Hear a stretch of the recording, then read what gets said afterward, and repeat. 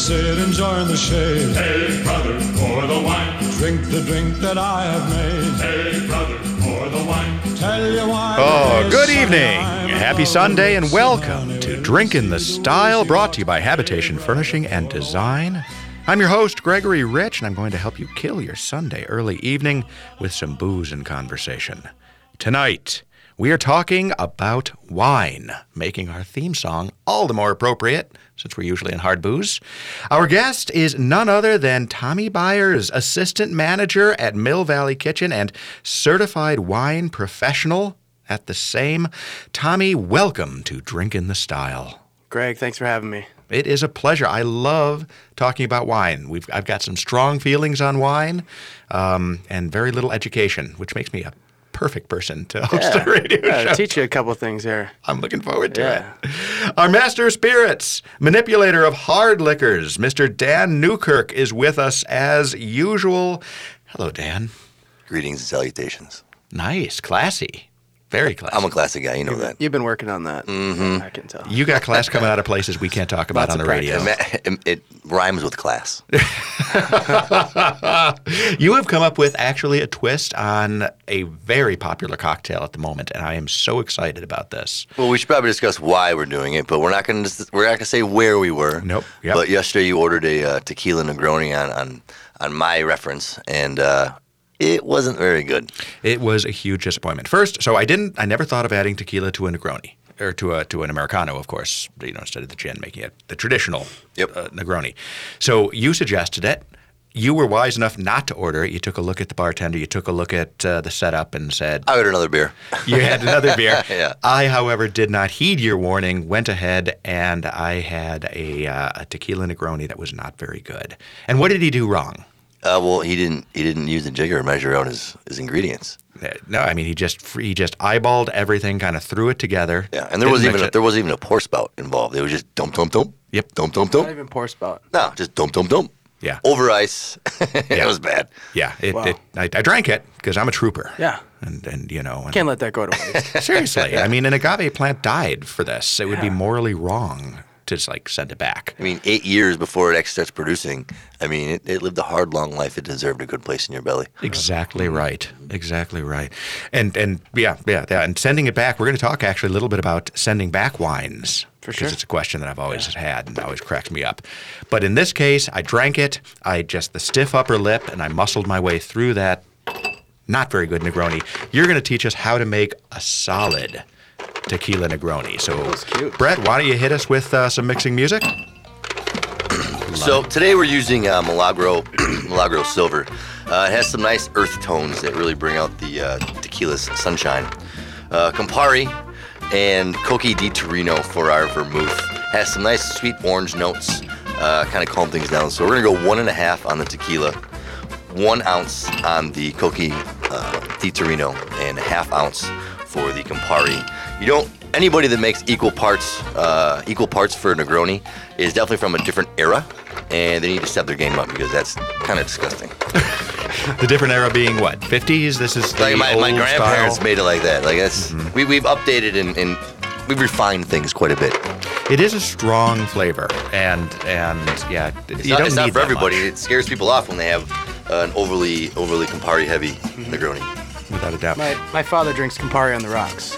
Really? Yeah. Yeah, that's some gangster right there. That's OG. Like he lived in Belgium, and that's where he learned, or that's where he caught on that. It was the whole concept. You know that in the James Bond books, James Bond would drink Campari on the rocks when he went to a cafe or something where he didn't think he'd get a decent martini. Oh. Not a bad strategy. Yeah. I also noticed you said the sweet vermouth that you've chosen is the Coqui? Coqui di Torino. All right, because that is key. I find so many people use basically... Well, when you walk into a bar and you see sweet or dry vermouth on the rail and not in the refrigerator, don't order anything with vermouth. And that was your immediate as soon as you reached for that, because you've said that in the past. Yeah, As soon as like, that bartender big old reached down there, Why is that, Dan? It's a fortified wine, bro. Yeah. Okay. goes Well, bad. it makes So why sense. don't you tell me that, I mean, Tommy? I understand that, but I mean, if you Our burn listeners don't understand. if you burn through it fast enough, then Yeah, which nobody burns through vermouth that fast. oh, if you make a lot of old fashions, Manhattans, and Negronis, and Well, you start putting vermouth in your old fashions, we're gonna have to have a talk about I'm just that. saying.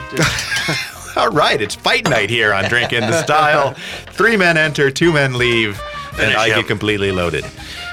All right, it's got, we've mixed, stirred rather than shaken, of course. Now, another interesting point, my wife actually prefers to have a little bit of club soda in her Negronis, which technically makes it a Negroni highball, correct? Correct. Excellent, thank you for leaning in on that. Oh, it looks beautiful. And how are we going to garnish this drink? With our mouths. Really? Would you not normally use an orange? No orange? Sometimes I add an orange, sometimes not. The orange, sometimes add a bit of a bitter note to it, and it's already a bitter enough drink. Again, I don't add bitters to this drink because the Campari is already bitter enough. The orange is more for show. Really? Yeah, I mean, these are such strong flavors. Even if you express it over the top, you're not going to get as much as you would off of a different drink. Sometimes, again, as you've heard me say, less is more. Fair enough. Absolutely fair enough. It looks great. It looks absolutely great. The color is solid. We've got these distributed. So I'm so excited. And I've been drinking tequila already all day today. So All day? All right. yeah. Yeah. We were going to do Bloody Marys at the showroom, and we only had enough Bloody Mary mix for a single one. So I, being the fearless leader that I am and the guy who does the hard work, decided that I would just have a shot of tequila and everybody else could have the Bloody Mary. Yeah. So you have a bar in there? Oh, yeah, You he got a does. little, man cave going on? I do. You need to cool. swing in and see I do. my office. I do. Listeners, also, if you ever want to swing into Habitation, my office is in the back. I am always welcoming guests who can come back. I'd be happy to show you a very nicely stocked bar. Yeah, I'm sure. Of course, chances are I'm going to make you just drink a shot, just because I'm too lazy to go and get ice and mixers. But luckily, I got good booze. All right, this is delicious. How would you describe the difference between this and what's the fundamental flavor impact of tequila versus gin, aside from the obvious? Well, I mean, depending on what kind of gin you use, because the gin kind of runs the gamut, whether it's botanical forward, whether it's citrus forward, whether it's juniper forward, or the tequila just has that earth, that dirt, that good dirt. That's a great way of putting it. You're right. It definitely. Folks, everybody's drinking Negronis these days. It's really, really popular, and I think that's a really good thing. But you know what? Throw in some tequila. This is a major change, and this really is perfect, especially for summer. It does step the cocktail game up, though, because it's booze on booze on booze. Yeah. So it definitely hits home for those that don't drink very much. Yeah. But I think we're all going to be fine at this table. Oh, Yeah. if we can't do it, It's not my nobody can first do it. try. All right, Tommy, random question. Segment 1, we usually ask a random question. First, are you a handy guy? Yeah, I consider myself somewhat handy. I fixed my car the other day, and Is that the thing? Because that's the question. What is the last thing that you fixed? I fixed my AC. really? my You fixed car. an AC? Yeah, so I Just after the heat wave. Awesome. Yeah, yeah, right. That's why I did it. Right. Recharged the AC. I think something with the levers is wrong. Me and my dad do all the work in my car. I drive a Volvo 1992 Volvo wagon with 300,000 miles on it. And I actually like that. yeah, That's I've awesome. had it since college, and away you're going. I still cruise in it, man. I love it. You can put a dog in there, 4 dudes, and my bike, and I'm good. Of course, to fix that AC, that's old school. You got to do the old Freon that they would come through. Yep, and you can go to the hardware store and just go get a charger or like a AC or the auto parts store and get the AC charge for it. And Love it. Pretty All right. straightforward, yeah. Auto repair and Negronis. Yeah. Come on back. We're going to be talking about wine in a second. Don't need to worry. There'll be days like this. Habitation Furnishing and Design is simply the best furniture design studio in the Twin Cities. What is a furniture design studio? It's a place where you'll find professional interior designers who are there to help you select the perfect furniture. A single sofa or an entire home. Our designers love making spaces exceptional. When you're shopping for furniture, it makes sense to talk to a professional. Habitation Furnishing and Design, 4317 Excelsior Boulevard in St. Louis Park. Did you know that Habitation Furnishing and Design has the area's largest selection of noir and CFC furniture? Are you familiar with them? I once had a customer describe noir as a cross between Restoration Hardware and Beetlejuice. I love that. And CFC, bench-made furniture out of the heart of California, is definitionally cool. In any event, check out the lines at noirfurniturela.com and then swing into the store and check them out in person. Habitation Furnishing and Design, 1 mile east of Highway 100 on Excelsior Boulevard. This is Gregory Rich, founder of Habitation Furnishing and Design and host of Drink in the Style every Sunday at 5 p.m. You know, I'm often asked what kind of furniture Habitation offers. Now, I can go two ways with this. I can say something like, Habitation specializes in warm, modern, raw, industrial, and organic contemporary home furnishings. But what does that mean? It means that we have some really cool stuff, and that is the answer that usually goes over better. But cool doesn't mean crazy. And I'm proud to say that everything we offer at Habitation is functional and comfortable. The type of furniture that will allow you to express yourself, but still works every day. So there it is, Habitation Furnishing and Design, 4317 Excelsior Boulevard in St. Louis Park. It's the Twin Cities' best furniture and design showroom.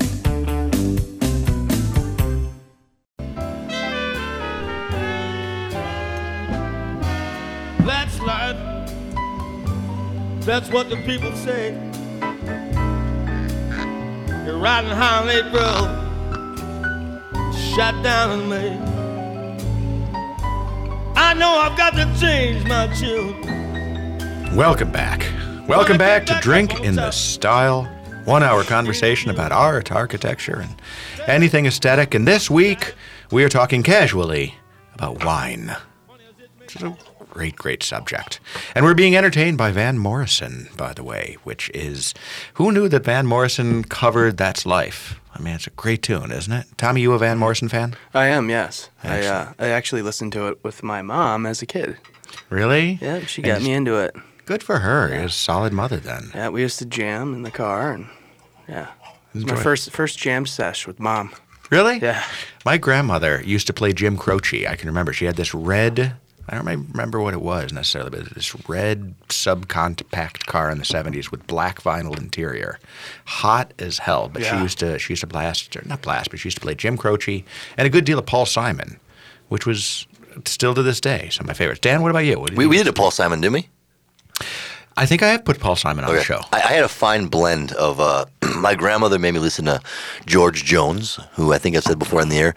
No. He makes her teeth sweat, and both of her teeth are false, top and bottom. And then my mom was into the big hair bands, so I just rocked the hell out to Bon Jovi.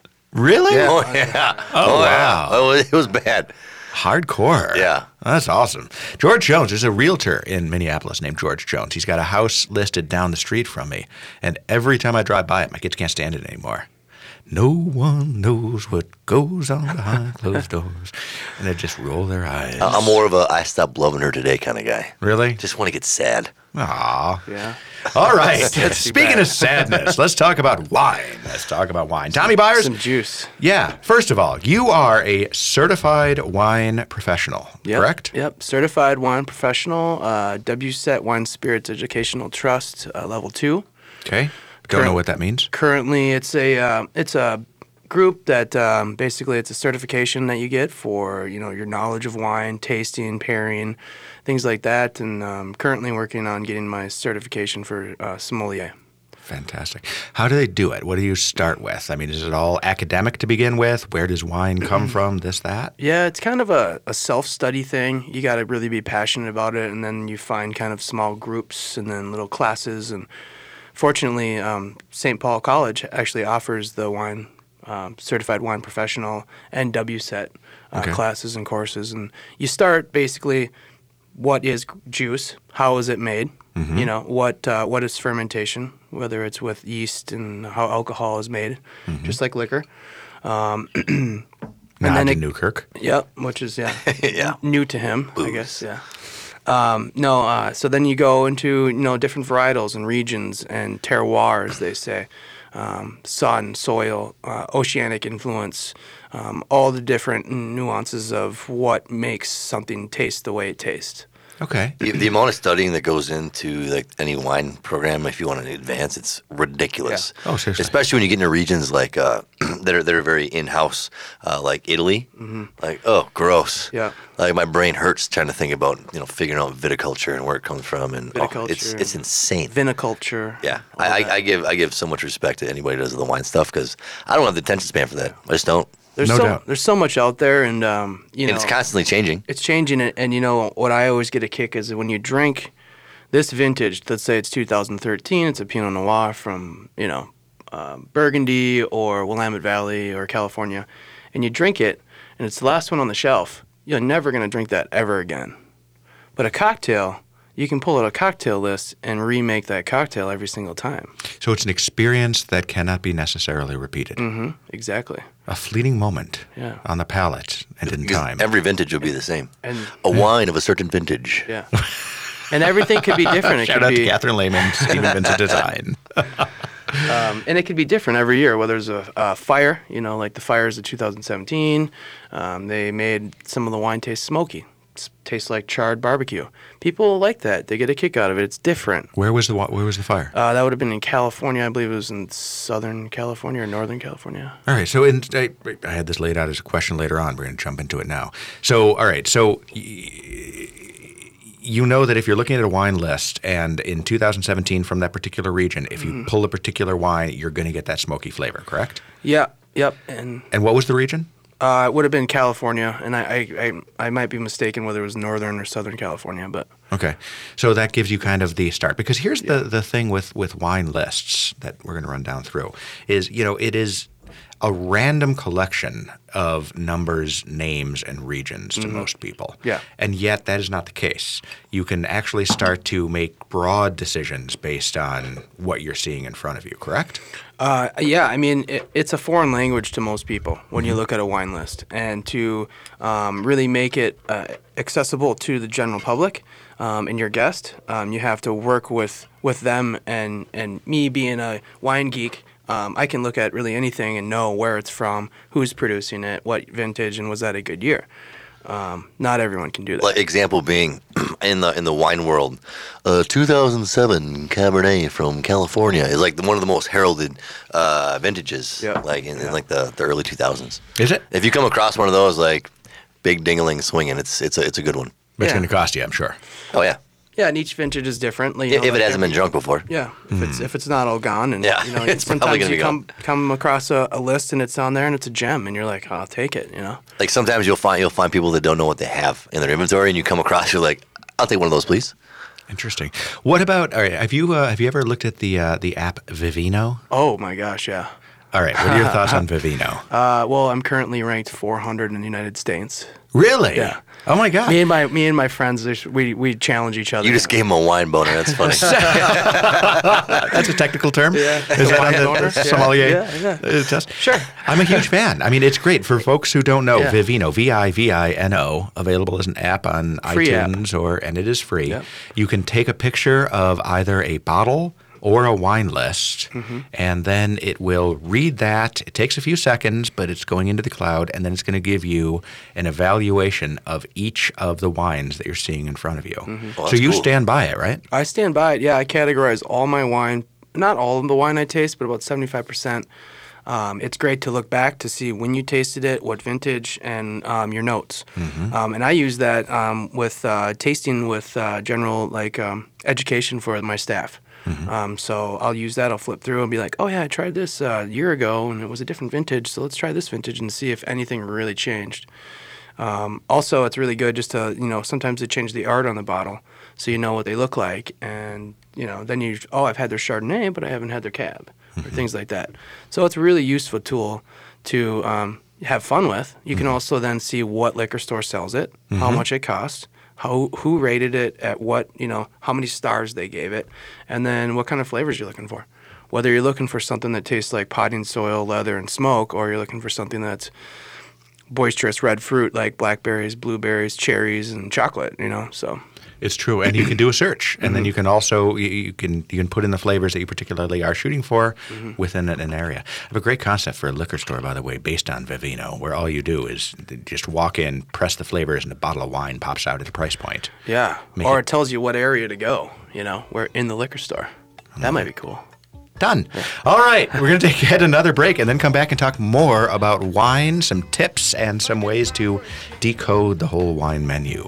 Stick with us, ladies and gentlemen. You're listening to Drinking the Style. That kids are going to ground. Get some heavy rest.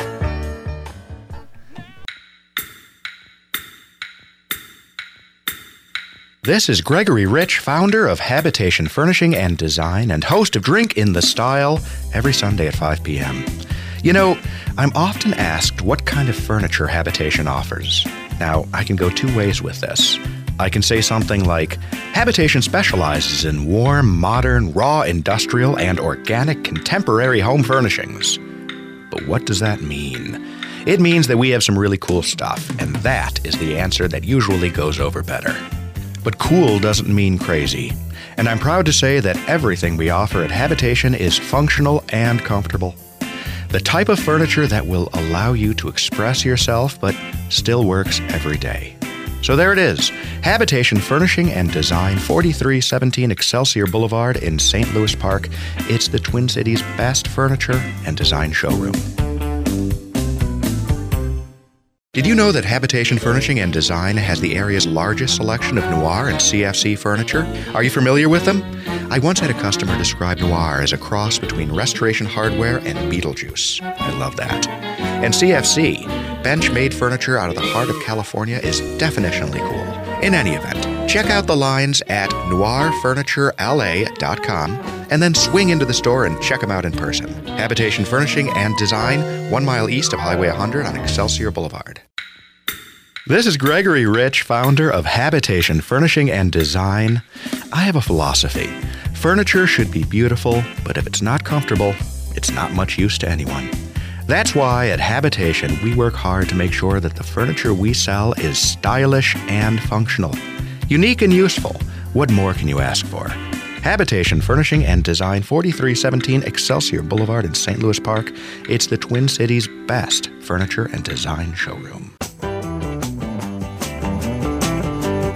And you brush your shoes, stand before the mirror, and you comb your hair, grab your coat and laugh, and you walk West Street's trying to remember all the while not breathers in your memory ever. And every Welcome back to Drinking the Style Sunday. Right now, 5 p.m. here on AM 950. You may be listening to us on a podcast, and God knows what time it is and what you're doing, but we're happy that you're here, and we're also happy to have a certified wine expert. Is that the proper term? Yeah, that works, yeah. Tommy Byers from Spot on. Mill Valley Kitchen, and Dan Newkirk from Mercy Mill Valley, and Benedict's and Wyzetta. We are talking about wine and the details therein associated. So, all right, before I forget, and I've talked about this on the show before, and I'm going to make people listen to it again. I have a very complicated relationship with wine. Actually, I don't. I have a very simple relationship with wine. I like it, and I'll drink it, and I will not complain as a general rule. Mm-hmm. But I did once have my nephew, Alex, who is, by the way, an attorney right now in New York City. I was just talking to him. Listens to the show all the time. So big shout out to you, Alex Rich, bankruptcy lawyer in New York City. May I never need to call you. Yeah. I know. I was What's so up? pissed off. I encouraged him to go to law school. I urged him to go to law school for self-interested reasons. And, you know, the more lawyers around me, the happier I generally am. My wife's a lawyer, or my daughters may be lawyers. I needed Alex to be a lawyer. But I expected, criminal law. I need something useful. It would work. And instead, he chose bankruptcy law. But he did say to me, it was actually kind of funny, he was saying, it's just a matter of time, Uncle Greg. Soon it's going to start raining money. And it will. But he once called me back when he was, I think, a student or what have you, and he asked me for a wine recommendation because he was going out with a girl and he wanted to impress her, and, what do I order? Typical, yeah. And I said, young man, I will give you the best wine advice you will ever get in your life. Drink whatever is put in front of you. The worst thing you can do is develop a palate for wine before you're 50 years old, because it will steal from you your ability to enjoy whatever happens to be on the table, and it will drain your bank account. Mm-hmm. Enjoy it as long as you can, and when you're 50, learn good from bad, because then you can afford it. Mm-hmm. Tommy, I'm going to guess you disagree. I'm on the fence on that one. I like to drink good wine, but you got to find a good deal on it. There's good deals on reasonably priced wine as well.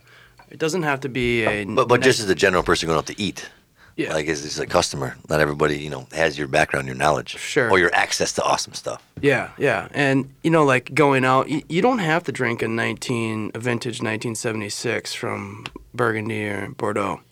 You can drink a 2016 for $20, and it'll be just as good as anything else. Okay, so let's hit it up. Let's just go for the jugular on this. Yeah. Somebody sits down at a table. They look at the wine the wine list. All right. If you're spending, let's say, a retail bottle of $15 wine, which would otherwise cost $45 at a restaurant, no offense to you guys in the restaurant business, it's 3 times markup. It's cruel, it's inhuman, but it's industry standard. I won't hold you personally responsible. What are you specifically looking for? What is the best year to start with for a $50 bottle of wine on a wine list? What is the region you're looking for? What's your best bet? Give some general advice. So general advice for me, and when people ask me that, and they ask me all the time, it's food and mood. What are you eating, and what kind of mood are you in? Are you just doing a patio pounder rosé, something from Provence or something from California? And wait, rosés. Best years for rosés. Rosés are a drink, kind of a drink now, or you got a couple years on them. There's really no aging. I mean, you can age them, but it's a young juice. They're meant to be drunk. Love it. Start off Kinda right like- there. A rosé, just get something relatively fresh. Just put it in your mouth. Just fresh and good patio pounder juice, as we would say. And then, like, let's say you're doing a steak, then you're looking for me, I'm looking for a cab or something with tannins and a bite. And then what kind of mood am I in? Am I cocktailing? Then if I'm cocktailing wine, which 90% of Americans do, in France, 10% of the French do. What do you mean? They drink wine to eat. It's like food to them. Here in America, we cocktail wine, where we drink it just to have something in front of us. Like here's a whole bottle. Cocktail hour. Yeah, and we're just drinking it. We don't even have to eat food. It's what we do. Most people don't eat food with wine. They're just like drinking it. But in France, it's like they got bread and olive oil and cheese and The accompaniment. It's part of life. It is what you do it for lunch. You do it for dinner, and you do it with family. But anyways, no whole nother subject. But yeah, for me, I mean, it's all about what mood I'm in, and then what grows together goes together is always one of my mottos. So if you're eating like let's say cattle from California, you should be drinking some very nice Cabernet or something, It's Hey, that's kind of interesting. So you're going to pick a region based on where the food maybe is. Yeah, something like that. Or, if I'm drinking Sauvignon Blanc and I'm eating a tropical salad, there you go. You got New Zealand wine with a funky tropical salad, and then it goes together. Just works perfect. Interesting. There's this weird. All right, I'm gonna. Well, you know what I mean. I'm gonna do it anyway. There was this period at a restaurant not far from where I live called. I will bleep it out. S blank ASSO. And for a period of time, they had this thing where whoever was managing or whatever it was decided that they were going to constantly recommend a particular counter-recommend wines to you. So for like a period of like 3 months, whenever I would order a wine, the server would always offer me a different wine. And I was like, you don't even know what I'm planning to eat. You don't even know what else is going on, but you're recommending something based on what you particularly like. It makes no sense whatsoever. I will, by the way, give that particular restaurant a huge shout out because they also have a liquor store next door, and they allow you can to buy the liquor and go over. buy the wine next door with no corking fee, and then their wine list also is based on not that I'm saying. On the liquor store. Yeah, run through it. But that's smart. It's smart business. It works. It works. They also have a great kids menu. But anyway, so back on the wine overall. So let's say you like cabs. Give me the best year for $50 on the liquor store menu, $50 bottle of wine. That's a Cabernet Sauvignon. I'd say 2009, 2012. You can find it for 2009 to 2012 or No. 09 or 12? just those vintages for me. in California based? California or? based. Every region is going to be different. Whether, again, like, for example, the fires, or there was a drought, or there was a hailstorm at the end of a harvest. Things like that really kind of beat wine up and make each vintage different and good. And some people are looking for something a little funky and off, not so fruit forward. So it's all about palate. In the end, everyone's palate's so different, whether you're a non-taster, a taster, or a super taster, and that's really what it comes down to. For me, I'll try a wine. I may fall in love with it, but I'm always gonna like it. I'll appreciate it. I'll appreciate the hands, the thousands of people that had to pluck that grape, smash it, put it in a barrel, look at it for 2 years before they could even try it, taste it, and before they can even bottle it and enjoy it. And it is about the hands, Yeah. isn't it? It's Yeah. like, all right, tell me if this is true. So, $2 Chuck, Charles Shaw, not $3 Chuck. Inflation, what can you do? Yeah. Part of the reason it's so cheap is that they use threshing machines to harvest their grapes. They're pulling in the birds' nests, the weeds, everything else associated with it. The guts, the insects, Exactly,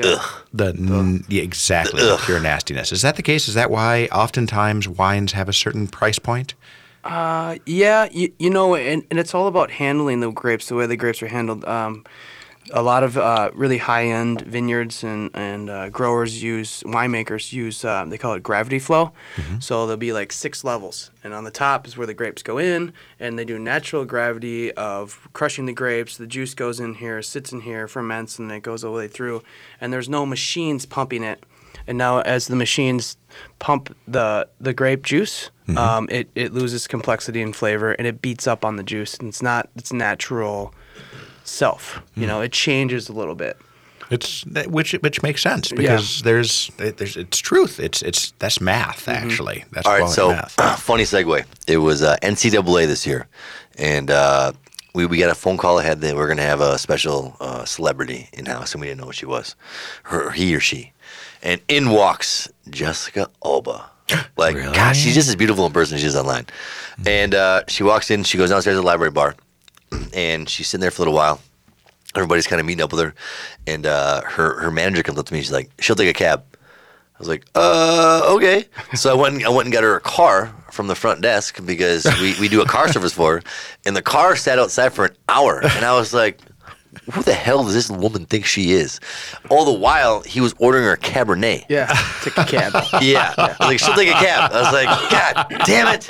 Jesus. Sorry, that was my funny segue. I fucked up. Shame. Yeah. Shame. Yeah. Shame. Jessica Alba is absolutely Gorgeous. beautiful. And I got to say, by the way, not to get all Trumpy on this thing, but my daughter, Sophia, looks a lot like Jessica Alba. Wow. I declined to comment on that. Yeah. No. She's got that same really beautiful Mediterranean look. It was wonderful. Love you, sweetie. Don't worry. Other questions do I Another have? educational note, Cabernet Sauvignon is that the child of Cabernet Franc and Sauvignon Blanc. So when they blended those two or made those two, and they put them together, they made Cabernet Sauvignon, and it blew up. A white grape and a dark grape got together and they made something special. That's nice. The old days, they'd have called it a mulatto wine. Wow. We're going to have to cut that out, Brett. No, I'm just kidding. We can leave it in there. Let me ask you a question about tasting wines, because this always cracks me up. The pouring of the sample wine, the taste wine, right? Everybody goes through it. You pour it in. In most cases, I say to the server, just pour it. Yeah. I don't do that taste because, you know what? If I'm going to send a wine back, it's got to be really, really bad. Sure. But why the little sample? Like if you seriously poured a glass. Corkage. That's what it's all about. It's about corked bottle, whether it's volatile acidity or sulfur or air got in there. And essentially what that little sample, that little taste is to make sure that the bottle is fine. But whether you 1 pour out a of whole 12 glass, are bad. So. Oh, wait. Okay, hold on. So, all right, wait. So you pour the little tiny sample, and it turns out to be a rancid wine. Sure. It's gone bad. It's acidic. Very slightly off is what would happen. Would it really make a difference if you had poured a whole glass of wine and I tasted it? Do you really have to go through the rigmarole? You don't. I guess the whole glass, I mean, you're going to taste it, smell it, and then you're going to know it's off right away. Right? For the most part. I was at a tasting last night, and I tasted probably 30 wines. 2 of them were off. Okay. And we knew right away. We pulled the cork, and we kind of looked at it, and you can look at a cork and see it's kind of funky. I go by the feel. Yeah. I don't go by the taste. I roll it around my finger. I see if it's crumbling, if it's oily. I love it. All right. When we come back, we're going to talk about sulfites, 'Cause sulfites are a big deal these Yes, they are. days. I'd love to talk about it. Awesome. Drink in the style. Go get yourself another tequila Negroni and join us back here in just a few minutes. Skipping and a jumping in the misty morning fog with our hearts that thumping. This is Gregory Rich, founder of Habitation Furnishing and Design and host of Drink in the Style every Sunday at 5 p.m.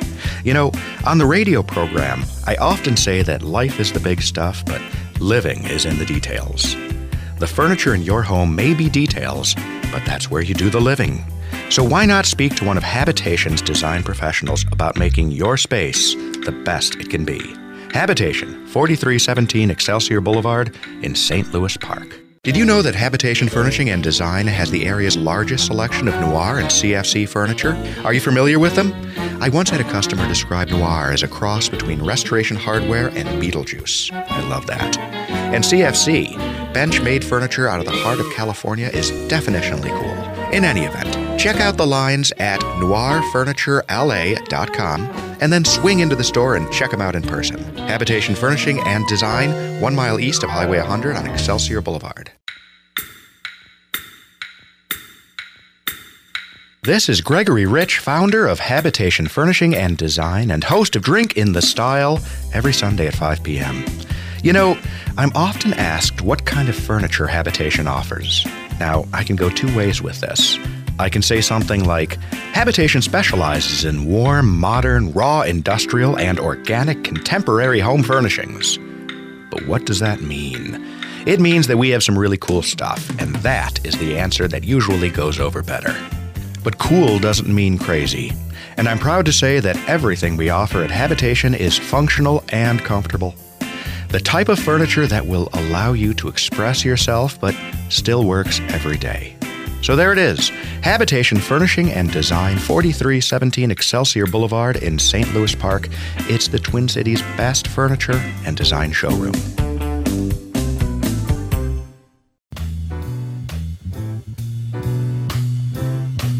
Well, it's a marvelous night for a moon dance with the stars up above in your eyes.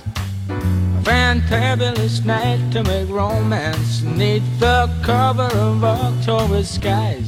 You know the leaves on the trees are falling to the sound of the breeze. You know, that on Drink in the Style, I'm we play trying to such good please music the that honestly I have a calling tough of time your breaking into heartstrings anything. or something It's wrong of me. I should be a disc jockey.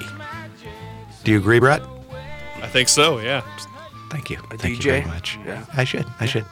You're listening to Drink in the Style. We have been speaking with Tommy Byers from Mill Valley Kitchen. We've been talking about wine. We've been talking about booze. We've been talking about all different things. But before I forget, Tommy, Mill Valley Kitchen, any wine specials? Anything going on? Yeah, you know, we do half-price bottles of wine every Monday night. Do you? Yeah. Okay. So it's been a kind of a good hit. The list has about 90 bottles on it, and anything from $40 to $120 is half off. All right. So you're getting deals that are even better than at the liquor store. Good for you. So Good for you. it's all about getting butts and seats. And if I have to ply you with wine, I'll do it. Yeah. Uh-huh. No, it's a great thing. That's kind of like Mondays tend to be half-price wine days at various places because that's the slow day at restaurants, right? Yeah, it kind of tends to be date night or half-price wine, something going on, you know, whether it's a special, you know, date night fixie coursed out meal or a special on wine. Every single day, by the way, I do have a special wine that we do, whether it be white or red, by the glass and by the bottle. Really? At Mill Valley, yeah. So, I mean, because for a while you had like $5 lunch bottles, or glasses rather. Yeah. Bottles. Yeah. That'd be great. Lunch bottles? Yeah, please. Where do I sign? Seriously, I would just show up every morning. Here I am. Let's Yeah. start work. All right. Let's talk about sulfites because sulfites are a huge deal. People don't understand them. I don't totally understand because Europe has them or doesn't have them. America does. Tell us everything we need to know. Yeah, so, I mean, I'm not an expert, but, you know, in the wine world, sulfites are pretty much in anything. You find them in apples and orange juice. It's a natural occurring thing.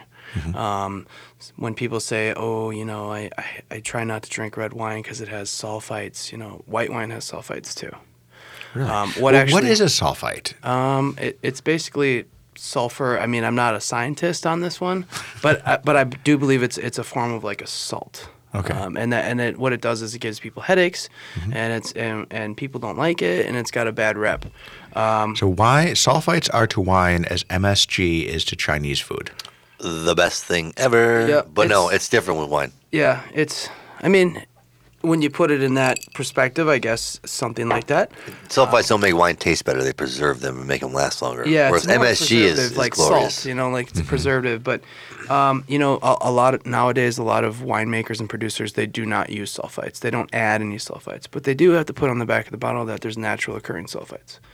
So, all right, okay, great. You hit it on the head. So, naturally occurring sulfites, you can't get away from it. It is a byproduct of the winemaking process or what have you. It is what it is, yeah. But then you add additional sulfites. And in do. America, is it required? Someone once told me that. I don't know the actual American rules because we kind of do what we want because we're America. Yep. You know? But in France, I do know that there is rules on that, and where I believe they do not add any sulfites.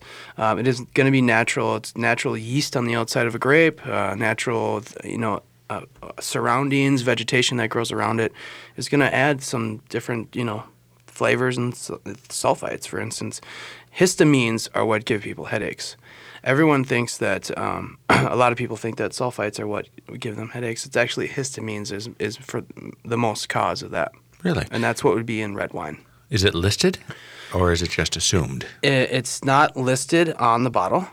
People just assume that it is because it does say it contains sulfites. So what if you took an antihistamine before drinking the wine? That's a good question. I don't know. I don't get headaches from wine anymore. I'm beyond that. Sounds like some R&D coming up. I'm above and beyond on that one. But yeah, so that's kind of the gray zone in that. And then, the other thing is at Mill Valley, we do organic, biodynamic, and sustainable winemaking practices. What people don't understand is that, for the most part, all of those grapes are naturally organic. Now, it's the winemaking practice, whether it's sustainable, where they don't add any sulfates, where they just use the water on premise, where they just use the soil on premise. They're not bringing in truckloads of beautiful soil from another county or state or country. Organic is where they use basically they bring in, and they're certified organic, and they use all this product, this perfect water, this perfect soil, and this perfect, they don't, bugs that are actually good for the vines instead of bugs that are bad. Or they use hawks to eat the mice and the vermins that chew on the grapes and the vines. And then you have biodynamic, which is kind of like, you line up the moons and it's time to pluck the grapes. It's like no joke. It's what they do. Gurgich Hills, which is one of the Chardonnays that we sell by the glass, they are biodynamic. And they're great. They've been around forever. They did the Judgment of Paris, I believe, 1976, and they won. And that's kind of what put Napa on the map. And what they do is they actually add tea. They put tea into the soil. And that's a biodynamic thing, and it creates all these new different flavors into the soil and the wine. Really? And shout out to all you Kim Crawford drinkers out there. Yeah. Gurgich Hills is much better. Yes. That's fascinating. And think about that for a minute. I mean, in the context of, and not to get political, but I'm going to do it anyway, the context of pesticides and other things that get added to the soil, get added to the plants. You are, as an oenophile, is that the right term? Oenophile? Wine expert? Sure. All right. Yeah. Great. Yeah. Thanks. Sounds about right. You are manipulating the flavor of wine based on what you're applying to the soil. You are making that come through. And yet, simultaneously, we are throwing pesticides plenty onto plants and into the soil and acting as if nothing is going to happen. Yeah. It is absurd, isn't it? Yeah, it is. And when you compare it to, let's say, fruits at the store, heirloom tomatoes. You ever seen one? Of course. Yeah, green, yellow. It's got little dots on it. Yeah. It looks weird. There's a huge history. What book did I read about? I read a book about tomatoes to show you really how sad my life is off air. No, it's I believe great, yeah. I read some kind of book No, about tomatoes. Yeah. It's interesting, and you look at bananas, perfectly yellow. You ever looked at a banana in the wild growing? No, It doesn't look completely like different. that. Well, the whole banana thing. I mean, there's a whole. I mean, isn't there some kind of like virus that's going around on the particular type of banana that all Americans eat? Well, that's new to me. I don't know. That's bananas. That's driving me bananas. Banging my head against the microphone. No, there's a I can't remember the name of it, but the banana that we eat, the Kavanaugh banana, is the banana that people think of. Specific species of it, or But it's only one of many, many, many bananas, and apparently there's some kind of The Kavanaugh. virus, Kavanaugh. Kavanaugh. Like Justice Brett Kavanaugh. There we go. Because he's bananas. Brett. Anyway, that's killing that off. But so they're manipulating the soil. They're adding things to the soil, and it was the adding of tea that brought American wine onto the international. No, scene? no, it was actually so the judgment in France, in Paris. There was French they were making the best wine in the world at the time, and they really wanted to kind of challenge Americans. They heard that Napa Valley had this great stuff, this juice that was like producing and making really good, waves in the wine world. So they brought them over, and Napa Valley ended up kicking France's butt and took first place in a Cabernet and a Chardonnay. Although in truth, it was because they brought over French wine vines following the complete demolition of American wine infrastructure in the 1950s, 40s, and the 50s, right? Prohibition did that, and then phylloxera, which is also a bug that eats the things, and we took care of them. They took care of us. It went back and forth. What's the Viognier Chenin Blanc, the patio pounder? The Viognier Chenin. The Viognier Chenin Blanc. What's that'd the be Pine Ridge. Pine Ridge. Pine I Ridge think is- that's how they got those vines started. Actually, Probably, yeah. They illegally imported some vines from France. Nowadays it's controlled highly, but in the 70s and 60s, people would just take grafts of vines and fly them over to California and grow them. Which is kind of cool, actually. Yeah. So France, we saved you in World War II, and you saved our viticulture. We'll I call it even. We'll call the Statue of Liberty even. Yeah. All right, that's awesome. All right, so here it is. Last question I'm going to ask of you before Sure. we run out of time on the program. Tell me, if you would, Tommy, what are perhaps the 3 best questions you can ask to understand a wine if you have a sommelier in front of you? Sure. What does it pair well with? Good. Great. Body, intensity, and length. Meaning The wine. So when you take a sip, does it have body? Does it have weight on your tongue? solid mouthfeel. Yep. Mouthfeel. Mouthfeel. Dan, you're all about the mouthfeel. It is. love that word. No, I use it all the time. People look at me, give me a weird eye. Length, how long? How long does it? Do you get the flavors? Intensity is the same thing. Is it there? Like bam, boom, and then it goes away. That's low intensity. If it stays, that's high. And then complexity. Does it change? At first, it's like, ooh, this is grape. This is fruit juice. I love all this bright fruit. And then in the end, it starts tasting like, potting soil and leather and chewing tobacco, and you get some really secondary, tertiary flavors. Though that would be 2, and then honestly, their opinion. What do they like? Mm-hmm. I want to know when I ask a server, I go, "What's your favorite? What's your favorite red right now, and why?" And hope for the best, and hope that they're not just going to sell you whatever they were told. And then value, too. You want to have value when you spend money on a product. We try to do that in Mill Valley, where we try not to go above and beyond on the prices. You guys have a great wine list and great prices. Awesome. All right, well, there it is, my friends. We have drunk and talked our way through yet another episode. On behalf of our guest, Tommy Byers from Mill Valley Kitchen, our producer, Brett Johnson, and our master spirits, Dan Newkirk, I'd like to wish everybody good luck this coming week. And to quote Louis Pasteur, a bottle of wine contains more philosophy than all the books in the world. Good night, everybody. La la la la la la la la la la.